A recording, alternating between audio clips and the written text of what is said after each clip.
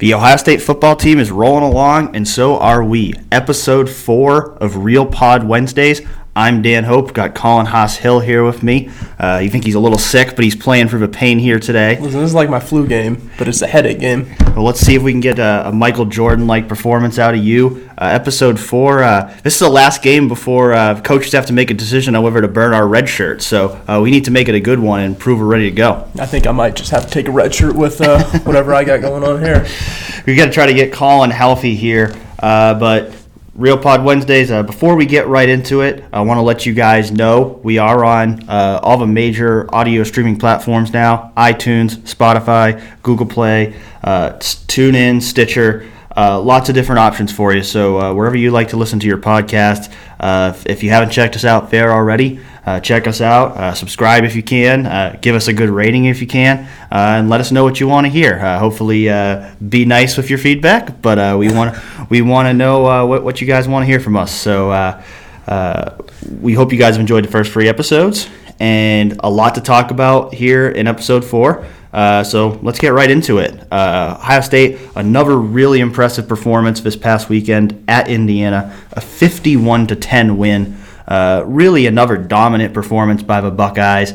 There was some talk going into the game. Is it going to be a trap game? People talking about past struggles at Indiana in the past. But really, other than a little bit of a slow first quarter, once they got into the second quarter, scored a few touchdowns in a row, really opened up the floodgates, and it was just obvious that Ohio State was a far, far better team at Indiana. Yeah, I've never felt more dumb in my entire life. Like I bought into this solely because like I'm not a bettor, I'm not like a Vegas dude. But when the line came out and it was 14, I was like, man, they must know something about the Hoosiers I don't. We've been doing a staff score predictions thing at 11 Warriors ever since I've been here, and I ask the different members of the staff what their score predictions are going to be, and Colin had probably the most unusual score prediction I've ever seen for this game. He had Ohio State beating Indiana 32-18.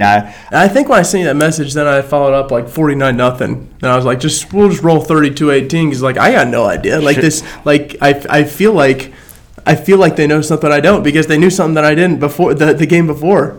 You're not wrong, but Vegas does often know better.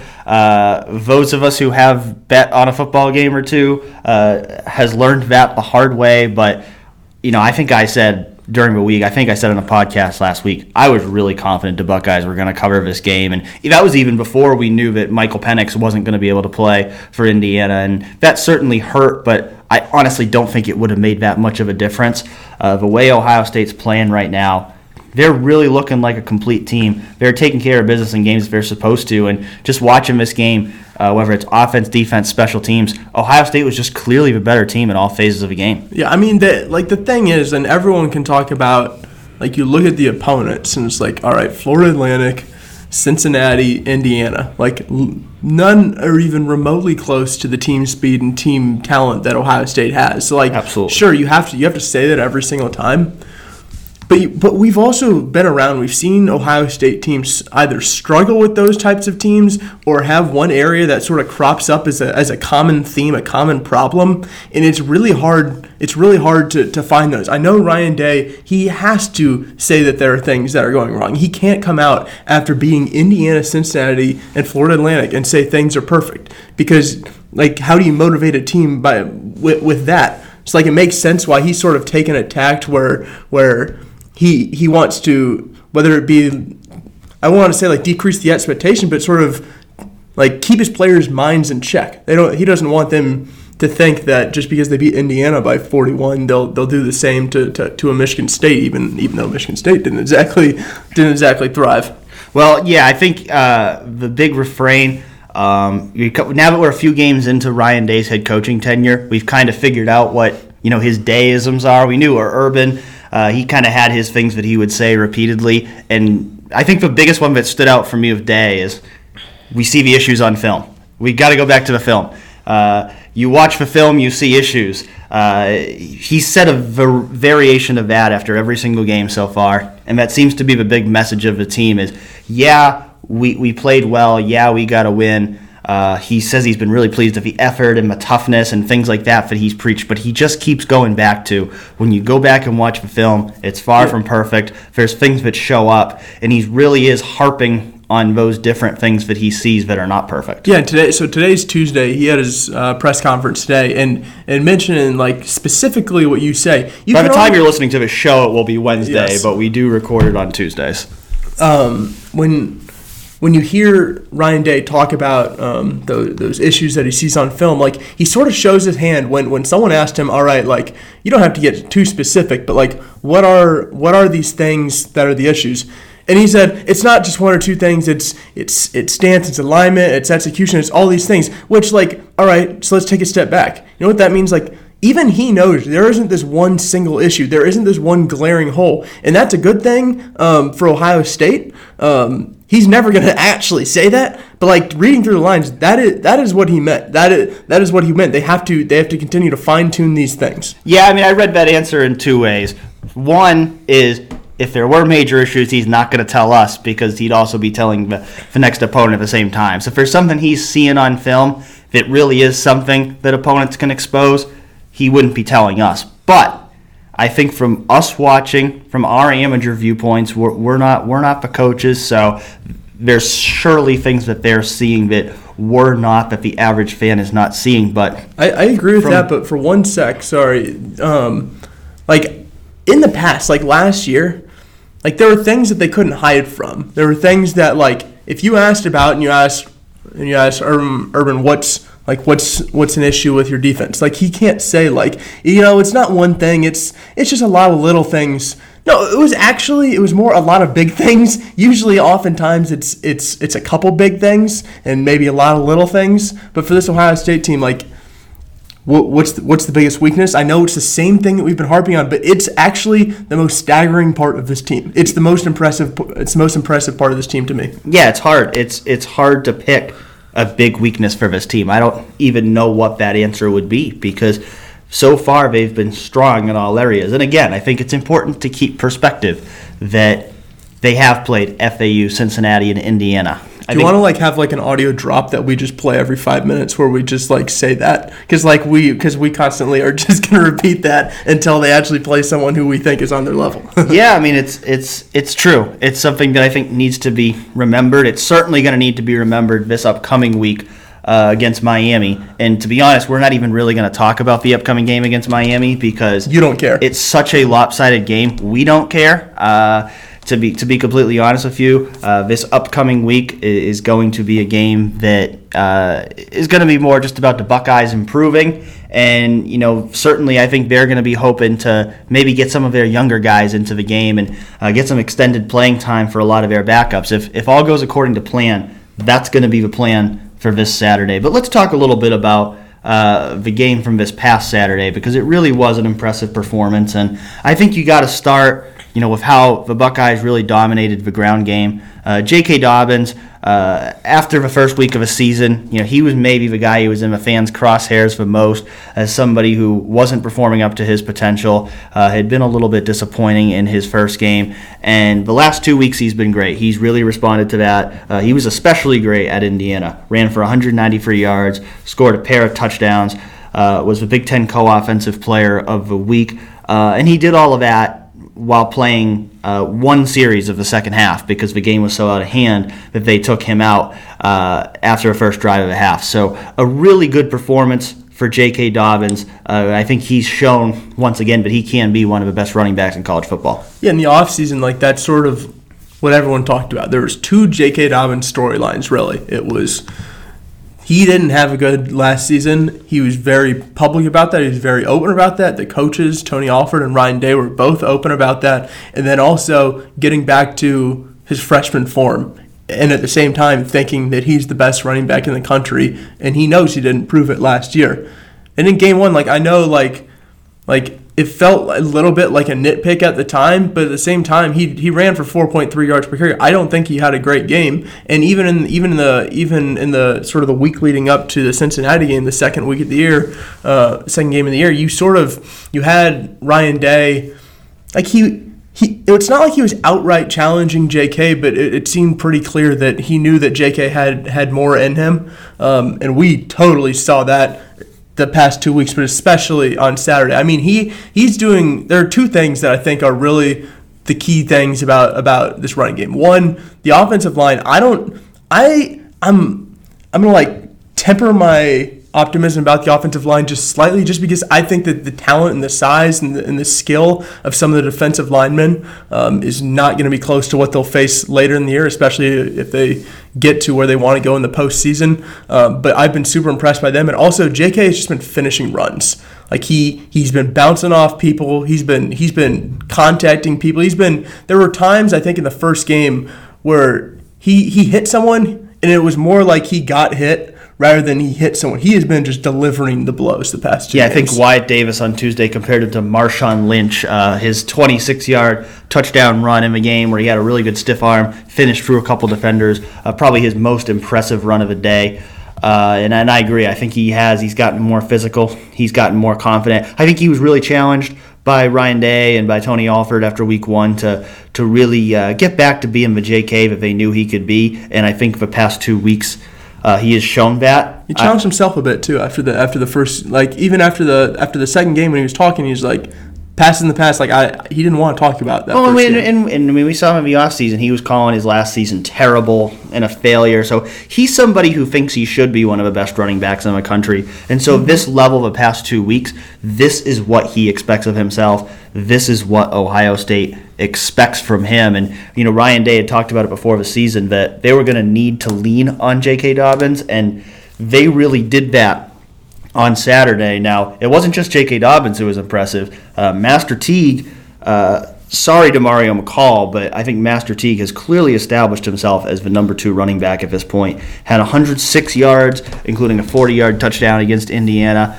He's another guy who the coaches were clearly challenging coming into the season. Had missed most of preseason camp with an injury. I think they really wanted to see him, get out there and be healthy and produce. And now I think the past few weeks, now you could see, even Tuesday when Ryan Day was asked about Master Teague, the tone was a little different. It was a little more of, okay, now we've started to see it. Now we're really starting to feel good about Master Teague. So he's living up to his name. Yeah, Master. It's a great name. The Master Teague Steel Chambers backfield duo is still something I would love to see someday. But purely on name value alone. Right now, it's for J.K. Dobbins, Master Teague. Well, but is it? Because I think this is one of the more interesting parts of the offense that we'll see in the next month or so. All right.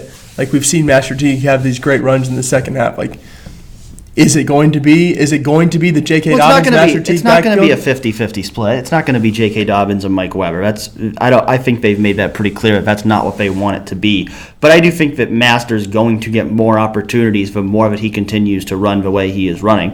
What do those more opportunities look like? I think what we saw on Saturday. He played 6 snaps in the first half. He never came in for more than 2 snaps at a time in the first half. He would just kind of mix in for a couple carries whenever JK needed a breath, and then they'd put JK right back in. I think you want to work him up to the point where you feel confident putting him in there for an entire series in a competitive game. And I don't think they've quite gotten there yet. I think he's on the right track. I think there's other things that go into that too. Like when I was rewatching the game on Monday night, and one thing I noticed that I didn't notice during the game was on Justin Fields' deep ball touchdown to Chris Olave. Teague actually completely whiffed his block, and Fields had a guy coming at him, and he held him up just enough that Fields was able to make the pass and complete the touchdown. But those are the kind of things that coaches are going to be looking at on film and saying, okay, this is an area that he still needs to get better before we really trust him as somebody we're going to put out there for an entire series in a close game. It's funny because when you mentioned his block for a second, I thought you were going to talk about this other than I remember where he just took on a defensive tackle up the middle, and it was really impressive, and that's not something that I see. But like you said, it's about the consistency of it. One of the things that I find a little bit interesting about this is, we saw a lot of the J.K. Dobbins, Mike Weber backfield. And I don't know about you, but I just never thought that they got it running the way they wanted to. They certainly didn't last year. They didn't have the ground game that they wanted. Even the year prior, I didn't think that they necessarily knew when was the best to put them in, when was the best to put J.K. in versus Mike. I think it's a little interesting with Teague, just the way he runs. I sort of like the way they use him, and I almost like you're obviously not gonna in a competitive game play JK only the first half and Master only the second half. But at the same time, I sort of like the idea of Master T coming in a little bit later in the game, being a little bit fresher, because the way he runs is so punishing. Like, he is this 4.4 speed who has. I would love to know his body fat because it's extremely low. That dude is a ball of muscle, and just the way that he runs, I think, is punishing, especially late in the games. Well, and I do think that there is value in being more strategic about how they use their running backs. And I think that was kind of what you're getting at in terms of the last couple of years. A lot of times with Dobbins and Weber, it was truly just, okay, one plays one series, one plays the next series, and they just kind of alternated. And it was kind of mindless. And I think sometimes it would put him in situations where maybe the running back who was best for that situation wasn't in the game. I agree. Because they were just so stuck on their rotation. And I think this is something that we've seen across the board with this team this year, offense, defense, really everywhere, is this team's gotten a lot more flexible and open to doing things differently, to not having to be stuck in one way of rotating players.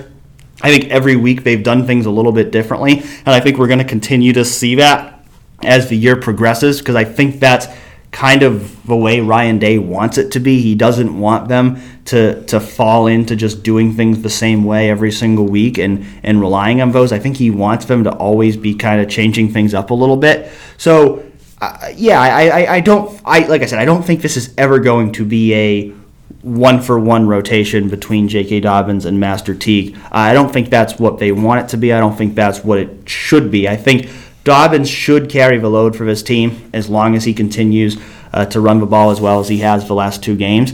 But I do think that, Teague's role, I do think it will continue to increase a little more if he continues to run the way he has the last couple games. And I think there could still be, I think there is still a role for DeMario McCall. I think it's as a third down back. It's very minimal, but yes, I think it's a third down passing game role, and I think that's what he is at this point.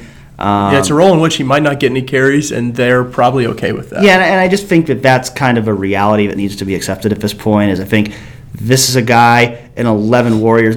I wouldn't say us, but I think 11 Warriors as a whole has probably been guilty of overhyping DeMario a little bit for the past 3 or 4 years. And he's a very likable guy, and he definitely has some explosive ability. And I think he's a guy that in the return game can be a weapon. But I think the idea of him ever being this running back who sees 20 carries a game, at this point, I just don't see that happening. Yeah, I agree with that. I think one key thing that has to be mentioned with the DeMario discussion, too, is I'm not sure he necessarily fits what Ohio State wants from this offense, what they want their quote-unquote identity to be. And just the way that you look at this offensive line and how it plays, it's really punishing. It's really physical. They like to get to the second level. They like to, if you watch if you pause the game, if you click play when the play starts, and you pause the game a couple seconds later when the running back's about to cross the line of scrimmage, there's a lot of times where the defensive lineman would be a few yards back. Like, they love just sort of teeing off on guys, and that is the style of offensive line play that I think Dobbins and Master Teague thrive on. Yeah, we can talk about the running backs all day, but they're only as good as their offensive line in front of them, and I think the offensive line has been tremendous through 3 games so far. I think all 3 of those guys have been champions for the first 3 games. I think across the board, Thayer Munford, Jonah Jackson, Josh Myers, Wyatt Davis, Brandon Bowen. There's been a lot to like about the way all of them played. Like you said before, Cuba repeating clip. Oh, thank God. They haven't played a really strong defensive line. They play Michigan State in a few weeks. It's going to be a lot tougher to move the ball. It's going to be you're definitely going to play some much better defensive lines as you get into the heart of Big Ten play. But I think it's been a really positive sign for a group that was pretty inexperienced, really hadn't had much experience playing together coming into the year. They've just all really seemed to be on the same page. Like you said, there's been a different level of punishing and nastiness with this group that I just don't think we really saw last year. And I think last year's offensive line sometimes took more flack than it deserved.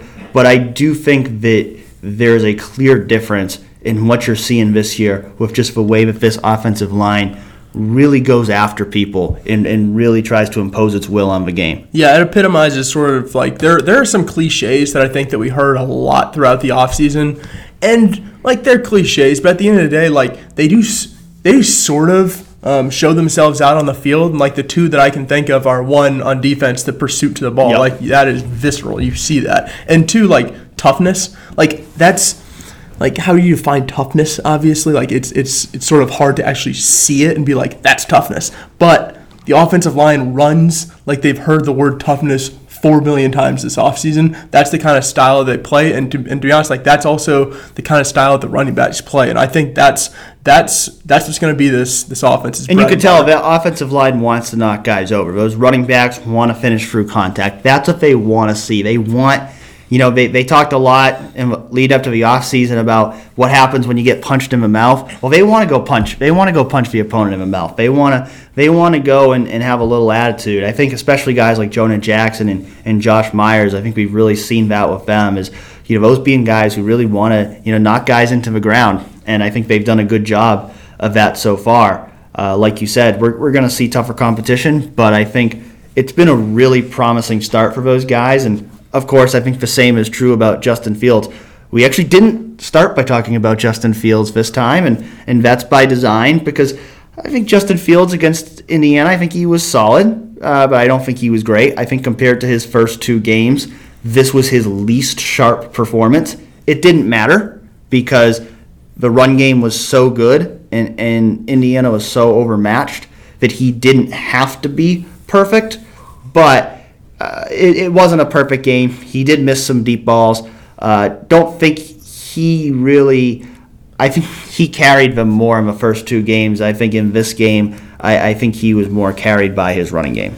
Yeah, there's no doubt about that. I mean, like when I watch Justin Fields play, even though he just didn't have his best game, I just still leave impressed. Like he makes some throws that just, like, you see that arm strength, and like we heard it way back in the spring when KJ Hill said he has the strongest arm, or he has a stronger arm than Dwayne Haskins, and like he's just saying something. It is saying something, and but you sort of see that, and also like the elusiveness in the pocket, like that won't necessarily show up in his passing stats, but like he just gets away from stuff that I think I know most quarterbacks wouldn't. I know the quarterback last year wouldn't. I know that Dwayne wouldn't. And just those two attributes, they sort of shine to me against Indiana. Even though, yeah, he passed the ball a little bit. I think a little bit more like we thought he would coming into the year. And yet it was still better than what I would have imagined 6 months ago. Yeah, I mean, Ryan Day said on Tuesday that Justin Fields is, quote, light years ahead of where he thought Fields would be so far. And I agree. 13 total touchdowns, no interceptions through 3 games. I think his poise, how composed he's looked, he's really looked comfortable in this offense. And that's why I didn't necessarily think we see. I thought we'd see a lot more growing pains. I thought we'd see more mistakes. He did get away with a couple near interceptions on Saturday, but everybody does. He's just played really good football. He looks confident out there. He looks like he knows what he's doing. He got some street cred per Mike Yursich, like that. He makes smart decisions with the ball. It's our job to nitpick. I know one guy was yelling at you, Colin, on Twitter the other day for being too critical of him, and I think I saw that he unfollowed me on Twitter after that. So shout out to you for thinking that we've been too mean to Justin Fields, but I think we've been pretty positive, pretty complimentary of Justin Fields, and rightfully so. I think he's had a great first 3 games, and the way he's playing, he's certainly a guy who's in the conversation. If he can continue to do this again against tougher opponents, he's a guy who's going to be in that conversation as one of the best quarterbacks in college football. Yeah, he somehow already found his way into a little bit of Heisman action just 3 games into the year, and I assume against Miami, Ohio, that's probably not gonna change. Yeah, we'll go ahead and say FAU, Cincinnati, Indiana again there. We'll see how he does when we get into the meat of his schedule. Really, it had been 5 minutes, so we definitely needed to say that. Let's go to the defense now. Once again, dominant at Indiana. 3rd straight game that Ohio State held its opponent under 300 yards. They held Indiana just 42 rushing yards on 31 carries. That's 1.35 yards per carry. Only touchdown for Indiana came on a trick play, a wide receiver pass to a wide open tight end. At that point, Ohio State was already up 30-3. Indiana was going to a bag of tricks. I can't say that's something that is worth spending too much time getting concerned over. Those things are going to happen. You can't let them happen over and over again, but when the only real big play you give up of the entire game is a trick play, that's a pretty good thing considering last year we would see teams just run their offense and hit big plays against Ohio State all the time. We're seeing the same things that we've seen all year in the same way that last year we saw the same things all year. It's just a totally different side. Instead of having dudes run for 94 yards randomly, they're having 42 yards on 31 carries. Like that is, I would say, I know that the pass defense has been pretty impressive. Like Damon Arnett, I thought he really shined. He was a player of the game. He had a 96-yard touchdown interception. But to me, I haven't been impressed with anything on this team more than I have with the run defense. I think that is the number one part of this team that I think I am so confident that it will live up to against better opponents. Just the way, there's two things. I think one, the line is really sound in their gaps. I think the defensive tackles in particular, I know Draymond Jones was a great pass rusher last year, but I think Ja'Shawn Cornell is really solid against the run too, and I think Haskell Garrett is as well. And then those linebackers, just the way they fly to the ball, they get off blocks super well. I think Ohio State is going to be one of the most challenging teams in the country to run the ball on this entire year. Well, and you mentioned it earlier. The big refrain from the defensive coaches all last season is we're going to be fast. We're going to play fast. We're going to run to the ball. If you don't see our guys running to the ball, there's a problem. And like you, I kind of thought that was coach speak. I kind of thought, that's just kind of something you say to motivate your players, and it might not be that obvious in an actual game, but it has. It absolutely has been obvious. The way that these guys are just getting to the ball so much faster, and there's been times in every game where you see a play, and I see that play, and I think if this was last year, that team would have scored a touchdown right now. Because last year, when the defense was out of position, and they were out of position a lot, they typically didn't recover. This year, when a team does find a hole, they're so fast in pursuit that the vast majority of time, they get there, they clean it up, they avoid critical damage. And then they've also been excellent in the red zone. I think I looked it up the other day, and they were fourth in the country in terms of red zone defense because even when their backs have been against the wall, they've done a great job of coming up with plays.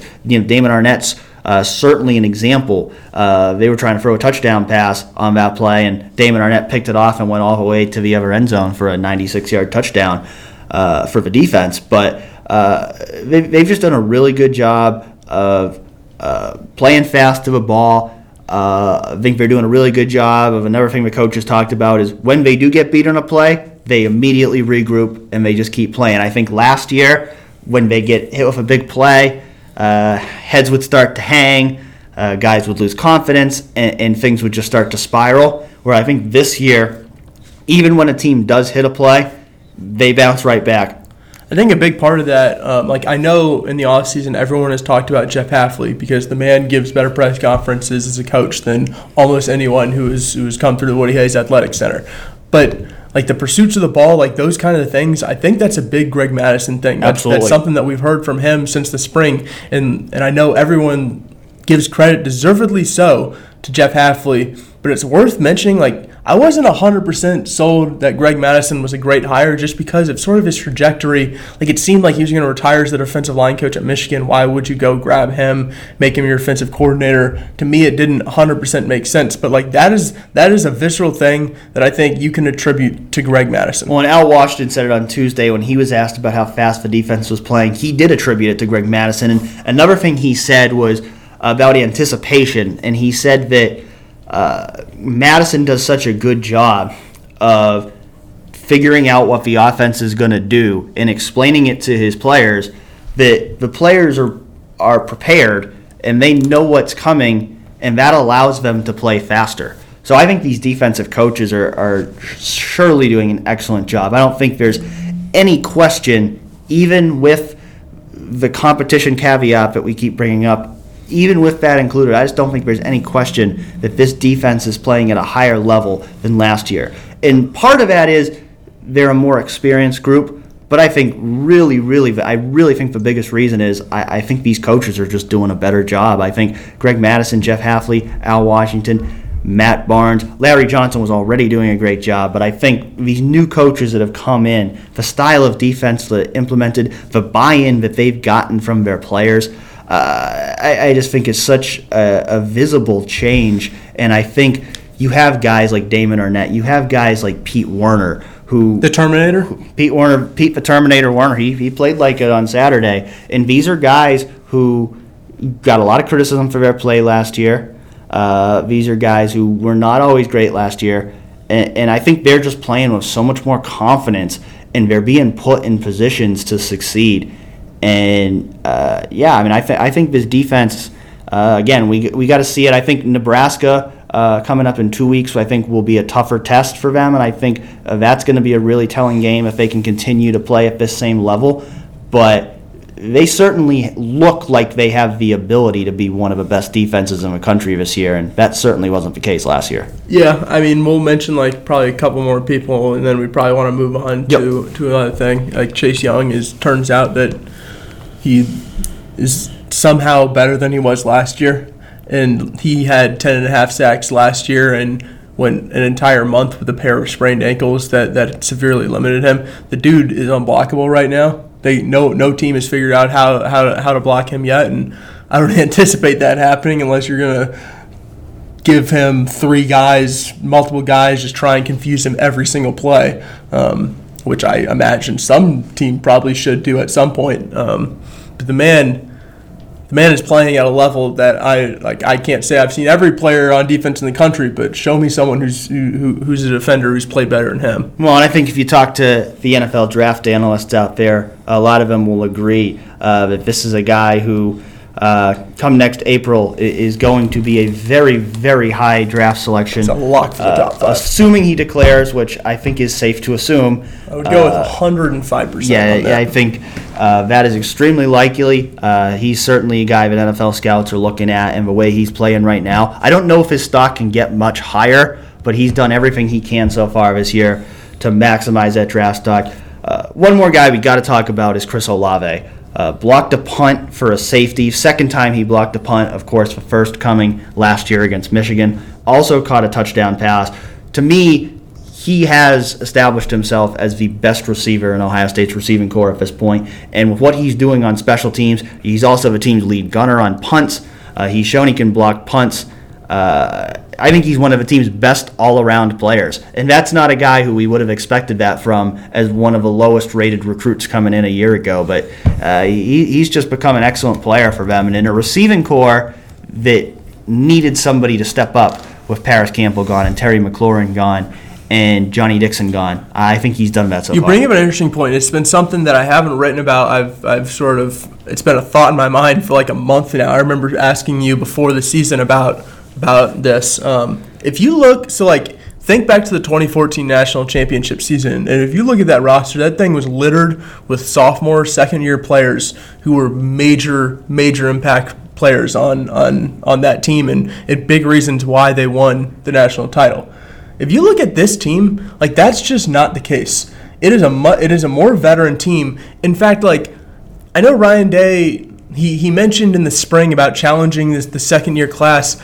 I wonder if there's, whether it be a twinge of disappointment or a thought, wow, there's not a ton of these guys who are playing. Because let me just run through this. All right, so there's 26 guys. I'm going to do this really fast. So Nick Petit-Frere, backup. Teron Vincent, injured. Tyreek Johnson, he hasn't played much. Jalen Gill, he hasn't played much. Tyreek Smith, I think that we thought he was going to be probably the first defensive end off the bench, although he now got injured and TBD on his status.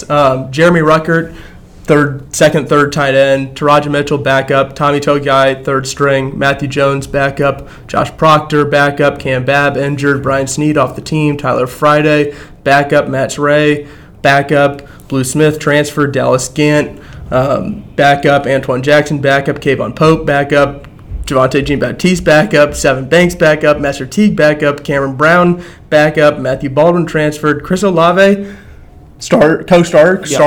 Alex Williams, backup. Marcus Hooker, backup. Like, just think about that. There is one starter / co-starter on that team. Well, I mean, Tyler Friday right now might be a starter at defensive end with Tyreek. Yeah, but we're not going to call him that. Like, if technically Tyreek Smith was a starter last week, I think Jonathan Cooper will be back soon. But again, but you got to look at the flip side of that. If you have that few guys who are starting, then that means you've got a really strong group of third, fourth, and fifth year guys. It does if they're playing this well. So I agree with that. And also, yeah, he wasn't actually a part of that class, but they do have the number 2 overall recruit in the class of 2018 starting at quarterback. So it's a little bit disingenuous here to say, oh, they don't have sophomores contributing. But most no. The I didn't most say important that. player on the team. I didn't say they didn't have them contributing. Well, you caught me off guard with this conversation. I didn't even know we were going down this road. Yeah, no, of course. And they are contributing.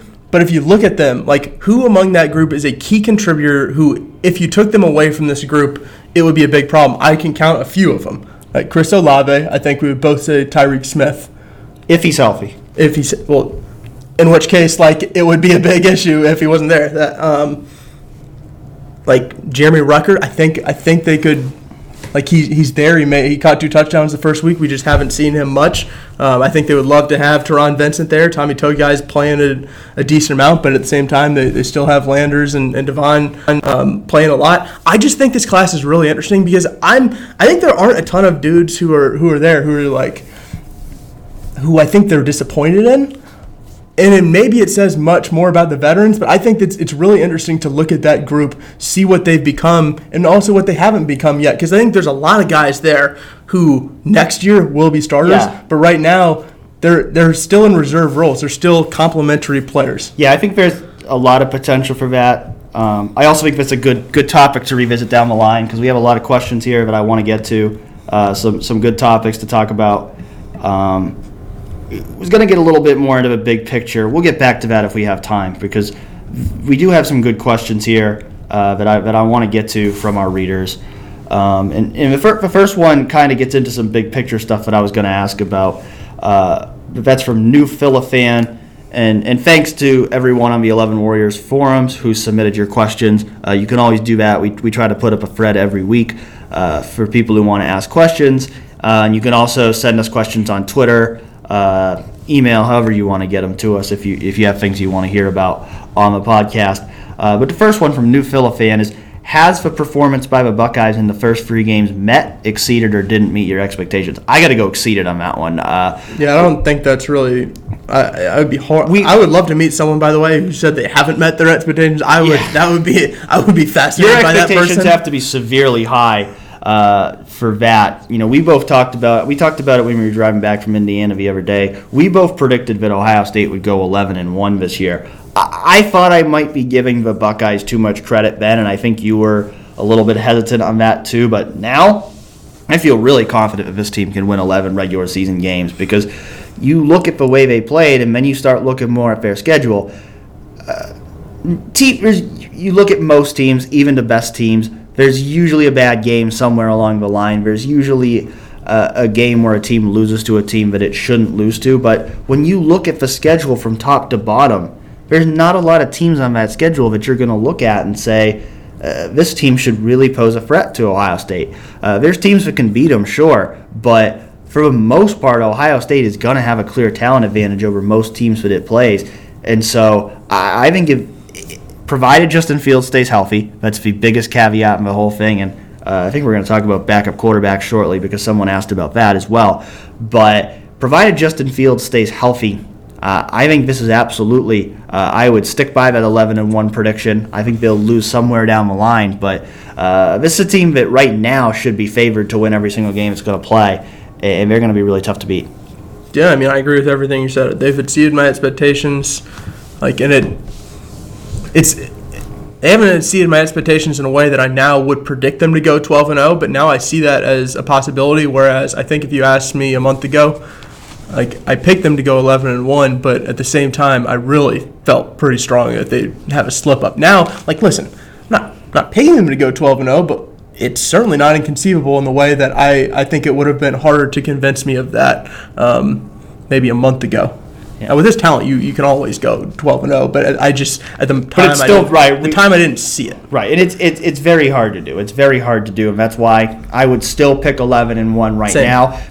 There isn't one game that I look at and say I think Ohio State's going to lose this game, but I do know how hard it is to go 12-0. It happens very rarely for a reason, and but what I would say is this: one thing I really don't see happening for this team is I don't see this team losing by 31 points to an Iowa or 29 points to a Purdue. I think this team might lose at some point, but I don't see this team going and getting embarrassed by a team that they have no business losing to. Yeah. I think if this team loses, I think it's going to be a competitive game. I don't think the way this team... Yeah, there will be a new type of loss that they didn't have the last 2 years. Yeah, I don't see it being... Because I think there's some people who are going to ask the question, and we'll get into this a little bit more depending on how things progress as the season, but people are going to ask the question, does Ohio State have to go 12-0 to make the playoff? And again, that's going to be something we're going to kind of see more how things play out over the course of a year. But I think the big thing is you can't lose by 29 to Purdue, and I don't see that happening this year. Yeah, just really quickly before we move on to the next questions, I know we spent a lot of time on this one, but it's a good one because like when I think about this team and the way that we talk about how complete it is, I asked you in the car coming back from Indiana, does that say more about their floor or their ceiling? And I think it says more about their floor, just because you can cover up some things if something were to go wrong. I don't think that it would be a dire situation. I don't think that all of a sudden they can't tackle at all and they're not pursuing the ball. I don't think all of a sudden the offensive line is just going to completely regress. I don't see that happening. I think that the way that this team is complete, I think they can cover up some of those areas in a game like a Purdue or an Iowa. Yeah, I lean more towards ceiling because I still think you could be a Justin Fields injury away from having some major problems. I still think that there's always things that can go wrong, but I do think this is a team right now that their potential is as high as any team in the country. How do they stack up against Clemson and Alabama and Georgia and Oklahoma and LSU? I'm not ready to really have that conversation at this point. I still think we've got to see more from every one of those teams to really get a feel for that. But to me, I think there's an elite 6 teams in college football right now, and it's those 5 teams in Ohio State. And I think Ohio State is firmly in there. And I say this. I think they're better than last year. I'm ready to say that already. I think this team is better than last year because I think the defense is substantially better. And I think just the way this is a type of game, a game like that at Indiana last year, I just don't think that's a game they would have won 51-10 last year. I just don't think the way the team played last year, they were going in and really taking care of business in these games. They would win them, but they were always kind of I think Doug Lee Maurice, Cleveland.com, used this in a column yesterday, and it's true. It's kind of a yeah-but win. There are a lot of those for Ohio State last year, but these last couple games, they've just gone out and just done what they're supposed to do, and I think we're going to see more of those. All right, thank you, New Phila fan. Next question, Seattle Linga. Where do you think the team's biggest weakness is overall? Yeah, I don't really know. I mean, it's kind of hard to say because I don't really think anything's been exposed at this point. Or what would you say? So I think Bill Landis, The Athletic, did a good thing, wrote a good article on Tuesday. It was something that I sort of had noticed a little bit in the past couple games, and Indiana definitely tried. I think teams to get around Ohio State's defense will try and find, whether it be the seams, they'll try and confuse the offensive line, they'll try and motion. I think what I'm waiting for, and the reason why I'm so confident in the run defense and not yet the pass defense, is not like I'm saying anything bad about the pass defense. I just want to see it against a better team. Is I think this zone defense and just this new schematics on the back end. I'm interested to see what it'll look like against a team with equal talent. And of course, there's very few of those teams, and I don't even necessarily think it's a weakness. But that's my wait and see. That's what I would call it. I wouldn't necessarily call it a weakness at all, because I think if you have Jeff Okudah, Sean Wade, Damon Arnett, and Jordan Fuller, you couldn't conceivably call that a weakness right now. I just want to see this scheme against a team with a really good offensive mind and really good talent. Yeah, I think that kind of leads into another question here from Glass City Buckeyes of Indiana dipped into the bag of tricks. Do you think Miami does the same? It better. I'll say this. I don't think it matters. I don't think it really matters what Miami tries to do. They're going to be completely overmatched. I don't really think I really think unless Ohio State just totally doesn't focus this week, even then I think they'd still win by 28 points. But I really don't think there's anything Miami can do in this game. So sure, I think they'll open up. I think they will. I think they will try some trick plays. Maybe one or two of them work, but I don't think it's going to be nearly enough. But I do think it's interesting to see what our team's going to do down the road. And I don't think that's necessarily anything new, because Ohio State always talks about we get everybody's best shot. Teams always have things up their sleeves when they play Ohio State, trying to beat the Buckeyes. But I do think that's going to be the key here. I think when you start getting into this next portion of the schedule against Nebraska, against Northwestern, Michigan State, Wisconsin, I think Ohio State is more talented than all of those teams, but I think the key for any of them to potentially beat Ohio State, and I think any of them potentially could, is you're going to have a really good game plan that throws something at Ohio State that they're really not expecting. And I think if you're going to beat this Ohio State team with the talent they have, you're going to have to out-scheme them. You're going to have to out-coach them. We'll see if that happens. It hasn't happened yet, but I don't think anybody's had the talent to make that happen yet. But I do think you're going to see, more teams kind of have some tricks up their sleeves, because that's the way you're going to beat this team. Next question. Weave 77. Of the true freshmen who have been getting playing time this year, which ones do you think will ultimately redshirt, and which ones do you think will continue to play? Yeah, this is a good question. This is a topic I actually wanted to talk about regardless. So thanks for asking this one, Weave 77, because I asked Ryan Day about it on Tuesday, and he said, these are discussions that are going to have to be had in a couple of weeks, and he kind of said what I expected him to say, where they're not going to tell anybody verbatim that they're redshirting, because if they think guys can help them, they'll burn that red shirt, even if they initially think they're going to redshirt them, and they'll play. But the other thing he said was that we're looking at our guys on our depth chart, our guys in our rotation, our guys in a position to help us. And if a guy is only going to play at the end of a game in a blowout situation, then it probably makes more sense to redshirt him. And then when I think about that, to me, there's really only two guys that are locks not to redshirt, and those are Garrett Wilson and Zach Harrison. Those guys were never going to redshirt. They're not going to redshirt. They've already played 3 games. They're already in the rotation at their respective positions. They will probably only be at Ohio State for 3 years anyway, so there's no reason to redshirt them. They're going to play. You look at everybody else. Nobody else among the true freshmen is really playing a significant role for Ohio State right now. Now you have Marcus Crowley, Harry Miller, Jamison Williams, and Craig Young, who have each played in all 3 games.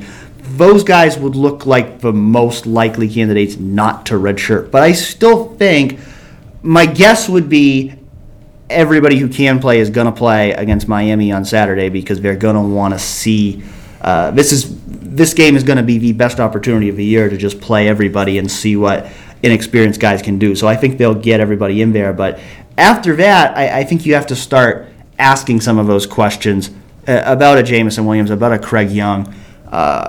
Is it worth continue to play them? Because they have contributed a little bit on special teams, but they're not regulars on special teams at this point. Marcus Crowley's a guy, something happens to J.K. Dobbins or Master Teague, you're probably going to need him to play. But if not, right now he's only been playing at the end of games. Harry Miller's a guy. Do you want to just run through them each and just make a prediction? Well, I'm just kind of starting with those guys, because the rest of those guys I would predict they'd all redshirt.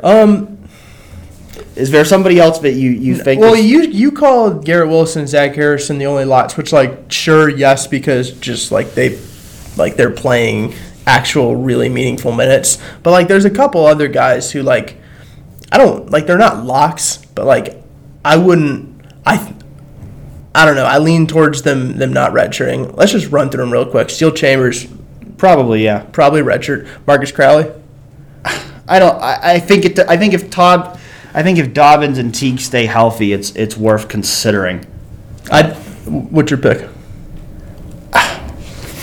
I'll say I'm gonna say no because they don't have that much depth at the position. That's my pick too. So I think they're gonna need him to play. He's already played in 3 games, so I'll say no. And plus, to me, you also have Steele that I think they're probably going to redshirt, and I think I think it allows them the flexibility. I think that's most likely the plan. I think there's a possibility that they would play Steele in a couple of games if they would otherwise play Marcus to keep the red shirts for both of them. But I also don't know how concerned they are about that. So my guess would be no. Tommy Eichenberg. He's going to redshirt. Cormonte Hamilton. He's going to redshirt. Yep. Zach Harrison, not going to redshirt. Ronnie Hickman, going to redshirt because of injury. Ryan Jacoby, redshirt. There's no reason to play him. DeJuan Jones. Ryan Day indicated last week that he will probably redshirt. I do think he will play in those 4 games on the field block unit like we saw against Cincinnati, but I think he's a guy who's raw. He's a guy who is going to be at his best in the back end of his career. So I think they'll redshirt him unless. Yeah, there's basically no scenario. And if he's played 4 games, it's the national championship game, and you need to block a field goal, you might put him in there. That to me is the only situation in which you burn his red shirt. And to be honest, he's so raw. We haven't really seen him, but I imagine he's so raw that you could redshirt him next year anyway. Nets guy, Jaden McKenzie, redshirt. Harry Miller. So that's an interesting one for me. He's probably the most interesting one of these guys. Because we saw last year with Nick Petit-Frere, where he played in 3 of the first 4 games at tackle, and then he didn't play the rest of the year. So I think they could do the same thing with him, but he is the backup center. And I also think part of the reason why Petit-Frere redshirt last year is because after the first 4 games, the Buckeyes never blew out anyone enough to put all their backups in. I don't think that's going to be the case this year. I think the way this team is playing, I think there's going to be a couple more of those games. So I don't know if they're going to want to necessarily hold him out. I don't know if they necessarily see him as a 5-year guy. So I think that one's kind of it. I think I'd lean toward no, but I do think it's possible they redshirt him. Obviously, that's if a caveat of Josh Myers staying healthy, because I think if anything happened to Josh Myers, I do think Harry would already be the next man up. Yep, my pick is no. I don't think they're going to redshirt him. A couple things. One, first off, I feel like he's going to graduate in a year, just the way that he studies. So why I don't know why he would be at Ohio State for 5 years. Also, he's so good that he's going to I know they're not going to say this right now. He's going to start at center next year. I would almost see no possibility in which he didn't start at center next year. At least guard, if not center. So I think they play him right now in preparation for that, in preparation for him being a 3-year starter. Noah Potter, probably. Unless these defensive end injuries keep piling up. That is my caveat. I would say I think he's going to redshirt. That said, if Jonathan Cooper stays out for a long time, if Tyreek Smith happens to be out for a long time, maybe they go ahead and burn it. But I imagine he redshirts. Bryson Shaw, redshirt. Cade Stover, redshirt. That's what I honestly, going into the year, would have said I thought he would play. But he's only played in 1 game so far. That would tell me that unless he really comes on special teams, that he's probably going to redshirt. Yep, I think he'll redshirt too. I agree with that. Enoch Famahi. Did I say that right? I think you did. Oh, yep, man. Yep. He'll redshirt. We might not see him for 4 years if he goes on a mission. So we'll see what happens with him. Jameson Williams. That's an interesting one for me because I think he's a guy that they like who's ready to play right now. But they're deep at receiver. Right now he's the 3rd string Z. So. And he's playing a little bit on special teams. I'm going to guess no, but I think there's a possibility there. Yeah, I think I don't know who I said earlier was the hardest. I think Jameson Williams is actually the hardest to predict because I imagined that he was going to redshirt before the season. But the way that they have recruited wide receiver, I don't think that they necessarily need to redshirt him. They don't need him to have the eligibility of the 4 top 100 recruits that they've got next year. I think it will be okay if he plays, so I think that he plays. Last 2, Garrett Wilson, not going to redshirt. Craig Young played in 3 games. He's kind of on the same plane as Williams here. He's been in on special teams, but he's not playing every snap on special teams. He's just kind of been mixing in there. He's another guy. He's kind of raw, so he might be better later in his career. But he's been out there. So I kind of lean towards no, but I think that one's kind of still up in the air. And that, again, could be a situation where maybe they get Kate Stover in there a little bit more and preserve both of their red shirts. I'm going to say no, but I think that one could still go either way. He's really difficult. I am going to say that they redshirt him. I just, like you said, I think he's a great athlete. I think he's fairly raw as a football player. And if you look at the depth at linebacker, I think they're going to be okay, or even a blowout, they wouldn't need him, which is why I make my pick the way I do. A couple more questions to get to here. That was a good one, Weave 77, so thanks for asking that. It was asked by Skunk Bearblood. Wow, what a name, first off. As for thoughts and analysis on the backup quarterback situation. Wait, I got 3 words to explain it. Would be great. Skunk Bearblood. And I would say my analysis would be it's not great. I think that, I do think listening to what the coaches had to say on Tuesday, Ryan Day and Mike Yurcich, I do think Gunnar Hoke is eventually going to be the number 2 quarterback on this team. I think he is more talented than Chris Chugunov, and I think they're waiting for him to come and take it, which I don't think has happened yet, considering he still has his black stripe on, considering he is still learning the offense. I get the impression that he hasn't picked up the offense quite as quickly as the coaches had hoped. And I think that's why he's a third-string quarterback right now. Yeah, I get that too. I think you would probably agree with this, that they brought him in intending for him to be the backup, and he isn't yet, which is concerning. It is somehow they got a little more concerning at the quarterback depth, which I think it's concerning. I think that there is going to be a huge drop-off if anything happens to Justin Fields. So I think they really need Justin Fields to stay healthy. Which is why he hasn't run maybe as much as he could. Yeah. I mean, they're going to keep working on developing those guys. That's really important. But I do think there's a pretty big drop-off there, and I don't think we can really sugarcoat that. Bartholomew, who, if you aren't familiar, is a legendary GIF poster. Colin says GIF in the forums at 11 Warriors. Every time there's a commitment, he has some excellent Chris Holtman and Ryan Day graphics that he uses to signify those booms. So he's a very good commenter on 11 Warriors, and he asked us about the quote that Joey Kaufman of the Columbus Dispatch tweeted yesterday from Miami coach, or Monday I should say, from Miami coach Chuck Martin. He was asked about Ohio State, and his response was, it's kind of like going to recess and they have the first 85 picks. And Bartholomew's question was, how do you think the players on Miami's team feel about this quote? Well, I mean, if I was them, I probably wouldn't love hearing it. I probably wouldn't love hearing that my coach thinks everybody on the other team is better than I am. But I also don't think he's wrong. No, you know what's funny is this is the 4th game of the season. This is the 2nd head coach to have done this. Lane Kiffin essentially did this in week 1. He basically called the game for Ohio State before it even started. Yeah, his was about money. He said, "Why are you playing it? Money." Yeah, exactly. And that's why Miami's playing in this game. They're playing in this game for money, and all we got out of this from Miami was an unbelievably great quote. I mean, going to read you don't get that every day. You get a lot of cliches. And I did listen back to the audio from the MAC teleconference and to kind of hear the context of that. And basically when he continuing on with that, he said basically what he said was, everybody on Ohio State was never considering Miami, and everyone on Miami was not being recruited by Ohio State, and that's just reality. Even Cincinnati and Indiana.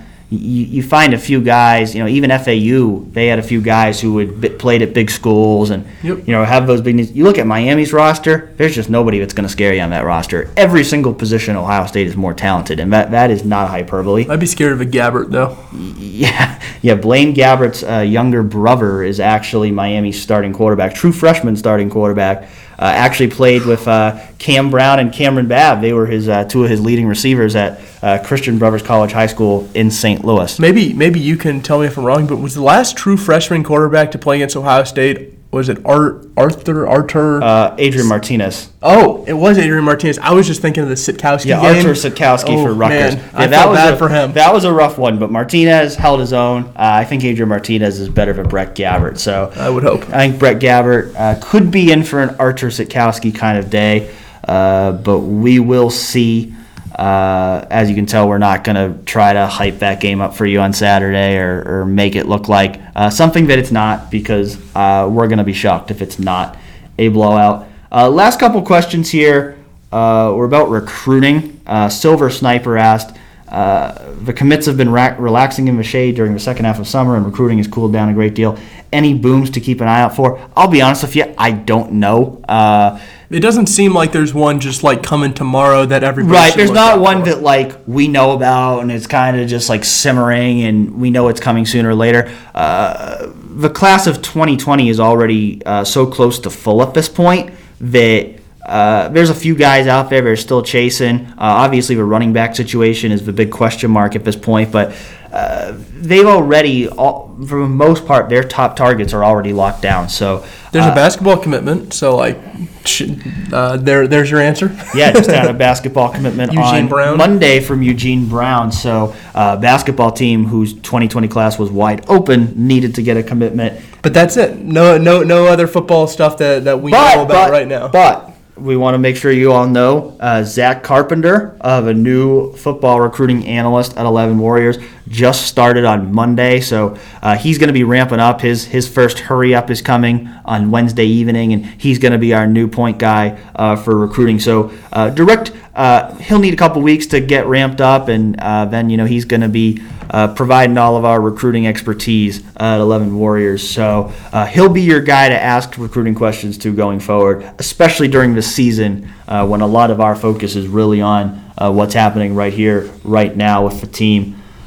Gin and Juice, which is a very good username for 11 Warriors, asked us, do you think the transition to a more NFL-based offense will provide a more balanced set of recruits? Will recruiting in turn continue to trend away from the Urban Meyer quote-unquote prototype players at the skill positions utilized during his tenure? My response to that would be, I think you're just going to go out and try to get the best players. I think the thing that Ryan Day has shown so far, and both sides of the ball, is he's not going to be locked in on trying to do any one thing.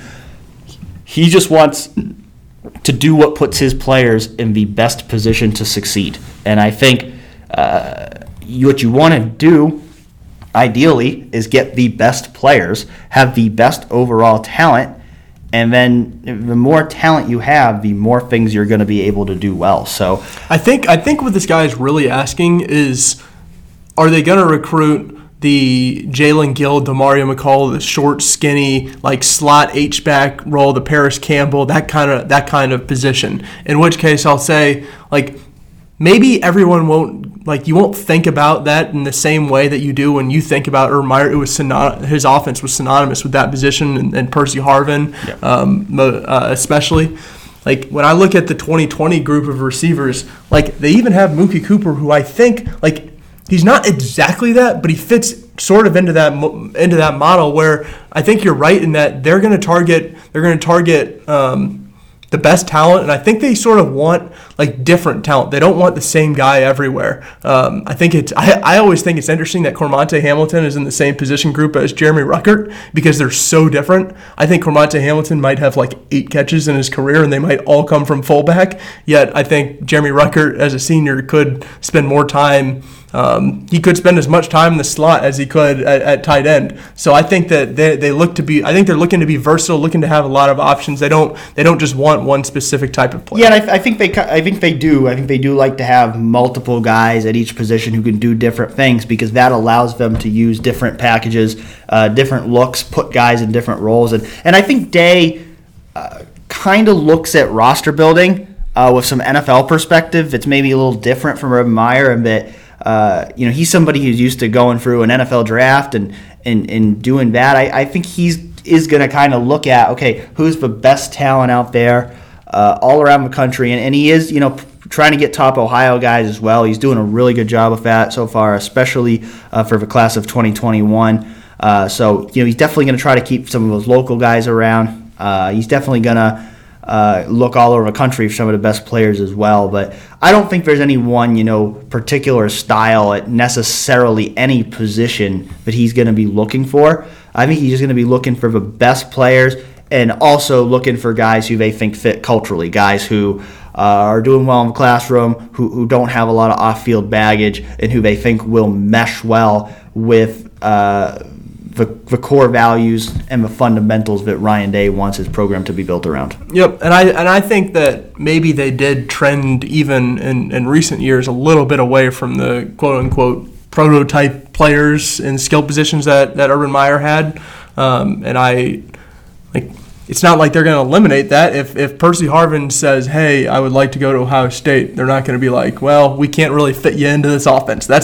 Paris Campbell says that they're not going to say that. But I think that they're not going to chase those guys. I think they're going to see what they can get. They're going to take the best guys in sort of a lot of facets. Yeah, I think my philosophy is somebody who's followed the NFL draft for a long time and now, of course, followed college football and recruiting. My philosophy has always been find the best talent and then scheme to put those guys in the best positions to succeed. I think you're always going to do better if you go talent first and scheme second versus the other way around, because ultimately it's a player's game. It comes down to who has the better players and who utilizes those players in the best way. And I think these coaches that Ohio State has right now are pretty smart.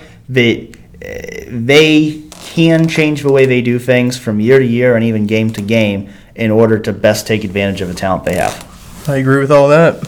Well, I think it's about time to wrap up here. We've kept you guys for over an hour here, so we want to thank you all for listening in to Episode 4 of Real Pod Wednesdays.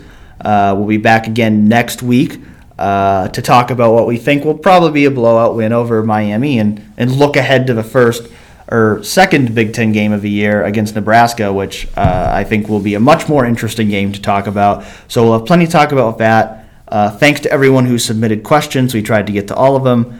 And if you have questions next week, we'll try to get to those as well. So keep listening in. Thanks so much once again for tuning into Real Pod Wednesdays, and we look forward to talking to you next week.